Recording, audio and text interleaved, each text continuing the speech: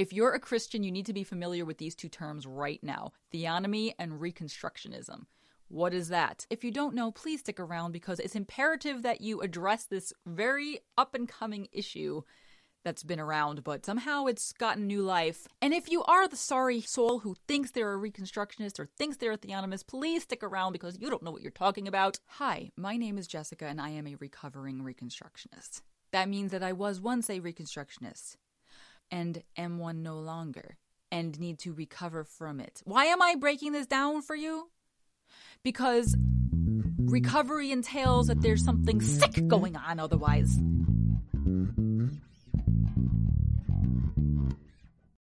There are lots of channels out there and podcasts out there that outline what theonomic Reconstructionism is, and it kind of comes from more of a standpoint of the principles behind it and kind of everything's conceptual and there's ideas and how the theology might be warped if you follow such and such to its logical conclusion. I'm coming from a slightly different angle, so I hope that my podcast and channel meets a particular niche. There's also the flip side of everything where there's ex-evangelicals because they used to be conservative Christians and then they just completely went off the deep end because they just decided what the heck. That's certainly not this, and I feel like that's most of it, which is very sad. Just because there's an imperfect Christian out there who taught you the wrong things doesn't mean that the truth was not the truth. Let's talk about the word theonomy for a minute first.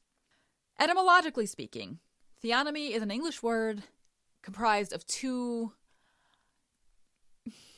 Greek words, maybe? I forget. Non-English words. Theo and nomos. Theo means God. Nomos means law. In English, you scrunch it together, and it means the study of God's law. Now, Christians differ on their opinion of what God's law is in Scripture. Some take it to be the entirety of Scripture, which I lean toward. Others say it's just the Old Testament. Some say it's just the New Testament because that's what we have to follow. Whatever it is, though, as a Christian, we all believe that there is something that should be obeyed. If you believe that God should be followed in some capacity, somewhere in Scripture, if there are rules to be followed somewhere, then technically, etymologically, you are a theonomist. You're studying God's law in order to follow, is the word's implication. Why am I saying etymologically speaking? Why don't I just jump into the movement? Well, because that's how the theonomists will get you. They'll tell you that they're a theonomist, and if you have no idea what that means, or if you have a bad taste in your mouth about what that means, they'll be like, oh, well, you're a theonomist too. Don't you believe we should obey Jesus? That's not what it is, honey. Believe me, it's not what it is, so please don't. But what they actually mean would not be very palatable, so they don't lead with that. So let's move on. Reconstructionism, what might that be? Well, the word simply means to construct what had been constructed and is no longer constructed, so you're doing it a second time. If you are deconstructing, you are tearing down what had been constructed, and reconstruction would be building it up again, right? So what does that have to do with Christianity? Well, this world is out of order, maybe a little bit. So the idea of reconstructing is to rebuild whatever is out of order.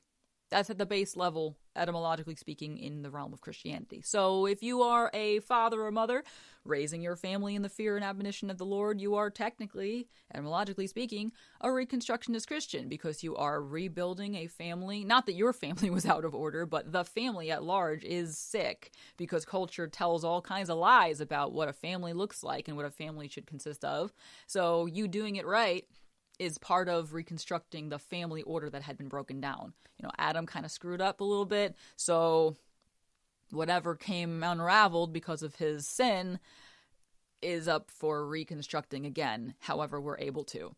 If you do well in school, if you do well at work, you are partly a Reconstructionist because you are bringing back the ideas into the spheres of school and work, diligence, good stewardship, consistency, reliability, all those kinds of things, which are concepts that have been destroyed by society. So you holding on to those aspects of life, that's partly Reconstructionism.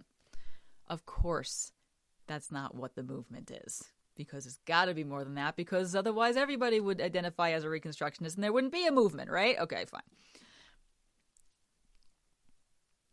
And again, they will say, oh, but you're probably a Reconstruction. I mean, don't you want things to look better in the world? Aren't you kind to your neighbors? Don't you participate in your child's education in one way, shape, or form? Like, there's no such thing as a movement if everything in the movement is the same as everything else. That's why there's a group. So, what is the movement? Now, a couple things before I say that because I'm going to get crucified. You can't really be a Reconstructionist without being a Theonomist. They go hand in hand. I'm pretty sure you can't be a Theonomist without being a Reconstructionist either. So they go hand in hand both ways. So that's one thing. The other thing is, I promise you what I'm about to say is going to make people who identify as Theonomic Reconstructionists say, that's not what we say. That's not what we believe. That you're straw-manning stuff. Yeah. Except I'm not, because while you may not put things into the terminology that I'm going to so blatantly lay before you, the everyday wake-up Monday morning lifestyle that you lead literally amounts to this. And as someone who has been bombarded with this from day one of her comprehension ability, I promise that the principles that you absorb, because they are pounded over and over and over, completely outweigh anything else that you think might have balanced the entire ballgame out to be. All right? So don't give me. I am literally making this channel to prove that point, or this podcast if that's where you're listening. Theonomic Reconstructionism has become a movement that says you arrived as a Christian once you become, in one way, shape, or form, politically active. That's it. There's other facets. We'll get into all that, but that's the cream of the crop here. If you have not decided to become politically active in one way, shape, or form, and it doesn't necessarily even mean running for office or anything like that. It means somehow address, the code name is somehow speak to the culture, or become politically active or loud about how decrepit culture is in some way. You haven't quite arrived yet, and you haven't really understood the entirety of the gospel, as if the gospel has anything to do with government in that sense. Now, it doesn't have nothing to do with government, but it doesn't have everything to do with government. The dichotomy that they paint just drives me nuts. It's like, oh, well, you think that we shouldn't have anything to do with government? You think that God is not sovereign over government? You think Jesus is not Lord over government and leaders? I didn't say that. I said that that's not the central theme of our existence. There's a big difference there. So you want to strong. There's not two things here. Let me back up even more for a minute. Where did this entire Theonomic Reconstructionism idea come from? Like, is that just like brand new? No, it's not brand new. But it came about probably strongest in the 80s, I want to say. Before my time a little bit. But some names you might have heard of. R.J. Rushdoony, Greg Bonson. There's a myriad of different places you can go online to read about what is Theonomic Reconstructionism and the founding of it, if you will, or the propagating of the idea, and even before it had a name, probably. But let me just say, before we even go on, that these guys who wrote these books and propagated these ideas about political or more abstractly cultural involvement were not off their rocker. Let me just tell you, I'll go back to a lot of things they say all the time. They were responding to a lot of inertia from the Great Awakening, even, heck, the Enlightenment probably, but the movements of, what is it called, like the revival, there was something or other where people just decided that Christians were the antithesis of culture, as opposed to culture being whatever Christianity is on display. So if Christianity is sick, the culture is going to be sick because people's hearts are not in the right place. It's just going to happen.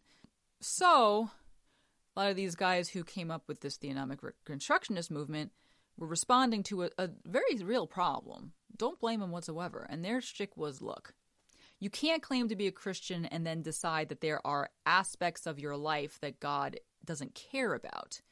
his eye is on the sparrow. He's certainly watching your president and your local representatives. And if you don't care that the people who are supposed to represent you are sinning with their lawmaking, that's a problem. Like, you don't have to be like marching to City Hall necessarily. You don't have to be doing everything that the current Reconstructionist movement is saying you have to do. But you can't just be completely uninterested and uninformed about what's going on. God does have something to say about all these different aspects. And then, of course, how do they back up their claims? Through Scripture, as anybody should.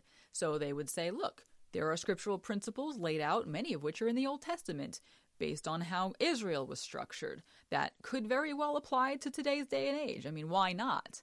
Because there's no other place in Scripture that said, oh yeah, well that was then and this is now. That's where things start to get a little hairy. Because while I am still, even now, sympathetic with the idea that there are a lot of things to glean from ancient Israel's structure, as far as some safe ideas for a society to be structured by, it didn't work. Like, did you miss that part? Like, Israel didn't work. And it wasn't because God screwed up. It was like, dang, I shouldn't have told them not to do that. It wasn't that. It was the fact that Israel couldn't keep God's law because man can't follow God's law perfectly. That is literally why we need a savior. Need, all the above, a savior.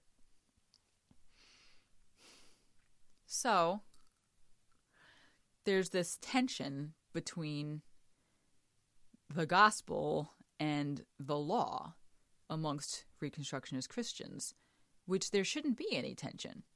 Jesus said, I did not come to destroy the law, but to fulfill. And that's a big one with the Theonomic crowd, let me tell you. I did not come to destroy the law, but to fulfill, right? The Reconstructionists will emphasize the I did not come to destroy the law portion, while everybody else will emphasize the fulfilled portion, for better or worse. A lot of people, incorrectly, will emphasize the but to fulfill, and, well, yeah, he kept the law, and we don't have to obey it anymore. We can do whatever we want because grace. Rightly so, the Theonomic Reconstructionists are a little concerned with that because, you will know them by their fruits. And if you think that God's just a Santa Claus, Christ is just a Santa Claus to give you what you want and you can just be a wayward son, you got to be pretty twisted to think that Scripture's condoning that. But the I did not come to destroy the law portion, somehow the Reconstructionists say, well, see, we have to keep obeying it. And I emphasize the have to as being incorrect because you don't have to do anything anymore to earn Jesus' favor. He already said it is finished. The reason we keep God's law is because we wish to express our thankfulness and our love for him in response to what he has already done. We have a completely different motivation for obedience. Now, you want to get really theological. Technically, everyone in the Old Testament had the same motivation because they knew that Christ was coming, and Christ being slain before the foundation of the world was already died on the cross and suffered hell for those people as well. There was no purgatory pre-Christ actually coming on earth. But for purposes of this podcast and channel, we don't have the burden anymore. Let me tell you, there is such a burden, such a weight, that I have experienced and continue to experience because of inertia of the crapshoot it was, about you're not worth much unless you do the things. Certain sins are indicative of you not being saved. Certain ones. There's a hierarchy of sins that I agree. Wait. I agree that there are certain sins that show just how far you are currently from Christ. But there are no sins, large or small, that are the turning point for Christ to be oh, we're done with you now. When we see people keeping God's law and the principles that he's laid forth, it is indicative of how well they are in relationship with Jesus Christ, because it's what happens when you're in harmony. You desire to serve him when you are in love with him, you know? When you are sinning, you are farther away. God is constant. He doesn't change. He's staying right where he is. We're the ones running away, running to him, running away. We're all over the map. And so what we do is indicative of how much in I don't want to say unity, because our unity in Christ doesn't change, but like how much we're in sync, such a trash word, but how healthy our relationship is with him at that moment. And we don't want to be in poor relationship with Christ. We want to be in a good relationship with him. We want to have that ease of prayer and the reading of the scripture without any conscience hindrance. We want to absorb what he says and just be in that communion. That is what the law does. It's a measuring stick, I suppose, by which to measure not your salvation, not whether or not you're in the fold, because we believe Christ died anyway. Like, I'll get to anyway, I'm going ahead of myself, but it's a measuring stick by which we measure how much we are in communion and relationship with Christ. We should desire to do those things to please him out of our love for him, because when you love someone, you want to please them. It is not to show how much saved we are. Unless Theonomic Reconstructionism, of course, that like obeying the law doesn't, mean that you're not going to earn salvation by being obedient. Of course we believe that. But practically speaking, I'll say it again, it doesn't amount to that. When you're living the Theonomic Reconstructionist day-to-day life, it doesn't amount to that. And the reason is because they're constantly pointing you back to what your life looks like to measure whether or not you are saved. Because they're hung up on the you'll know them by your fruits. Christ says that. You will know them by their fruits. And then the Reconstructionists will go, you'll know if they're saved by whether or not they're obedient. No, Christ literally said, judge not that ye be not judged. And everyone's like, we're supposed to be judges of the earth and judge. Yes, we're supposed to judge actions, whether or not they line up with Scripture, and encourage people to pursue a healthy communion with Christ through repentance of their sin and by desiring to please him again by obeying what he says. Not by just obeying it because it's like the what's the word? I had a good one the other day. It's not about obeying him because it's like the formula. Yes, the formula. It's not a formula. Salvation's not a formula that we can spearhead. It's already done. What part of it is finished did you miss the boat on? Now, Reconstructionist, Theonomists, that's my new one. Theonomists will say, it is finished means that you can't accept Christ because he chose you. And so, yes, that is. But then they're like, and that's all it means. Did you not miss the memo on the fact that Christ came to fulfill the law? That's the other part. The fulfillment of the law was not the fact that he kept it for the last time that it needed to be kept, in the sense that now it serves no purpose for mankind. But yes, he did keep it for the last time that it needed to be kept to satisfy the debt that we owed to God. Everything's on him now. So it's, in order to earn salvation, in order to prove to the world that we are saved, it was done for the last time. The last time. Oh, I hit my elbow. Dang it. And Reconstructionists don't get it. They it's the language that's perfect. You have to, we have to do this. We must do that. We have to, we have to. There's so much pressure on a child. I'm talking about a friend here, of course. But when you're on this with kids from day one, that they have to, not because you're teaching them we need to obey God because we love him and we want to show him okay, in that sense you have to.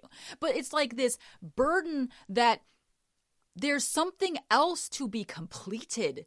something else on our... They've just like, I got it. They've just traded Arminianism with legalism. Not really legalism in the sense that like they're more gracious than real legalists. I guess there's like fundamentalist Baptists that are like a little more legalistic in the sense that there's a jillion like man-made traditions. I think they're Reconstructionist Theonomists are not quite there. There are sects of them, sects of the sects that are like that, believe me. But there's such a like a mix-up about emphasis. Reconstructionists get really triggered by people who say, you know, it's all about the gospel. It's all about the gospel. It's all about the salvation message. The thing I keep hearing ad nauseum is that, yes, but there's more. Is there really? To be fair, I get what they're trying to say. What they're trying to say is that our salvation frees us to do more than just reminisce about that moment where we were converted. And when I say frees up, it's like, you know, if you get married, the rest of your life is not spent reminiscing about the wedding day. Probably the greatest day of your life, sure, but you got to be alive and like do something now. Everything you do is now tainted. That's a bad word because it's a positive thing, but like everything you do is now done under the umbrella of being married. So your marriage touches everything you do. The light of Christ touches everything you do and transforms it. So that is why Reconstructionist, Theonomist Christians will say, yes, but there's more to the gospel. Because they're trying to insinuate that you can't just preach the beginning game when we do need the sanctification process in order to be in better relationship with him.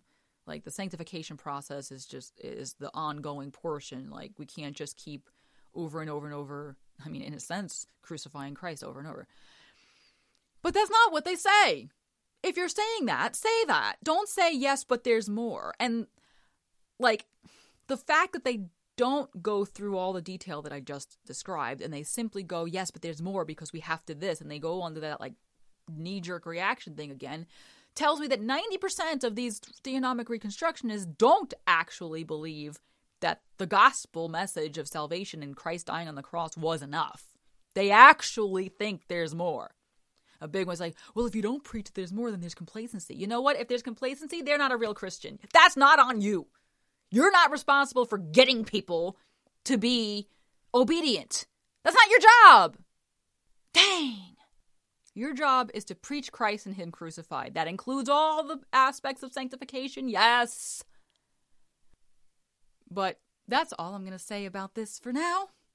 I hope that I can shed some light on what actually happens in the life of someone who is raised in theonomic reconstructionist camps in order so that you can identify it if you see it, if you come across it, if you hear it on the internet, because Reconstructionism and Christian nationalism at that, and even Calvinism, which are the other slippery slope aspects that I wasn't in, but in any case, it's cousins.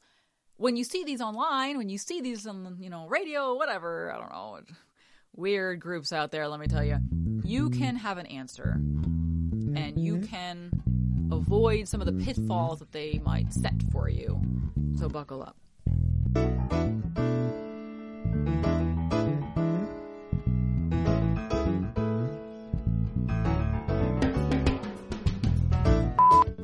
If you are a Christian, you need to be familiar with these two terms. If you are a Christian, you need to be familiar with these two terms. Theonomy. If you are a Christian, you need to be familiar with these two terms. If you are a Christian, you need to be familiar with these two terms if you're not already. Theonomic. Oh my gosh.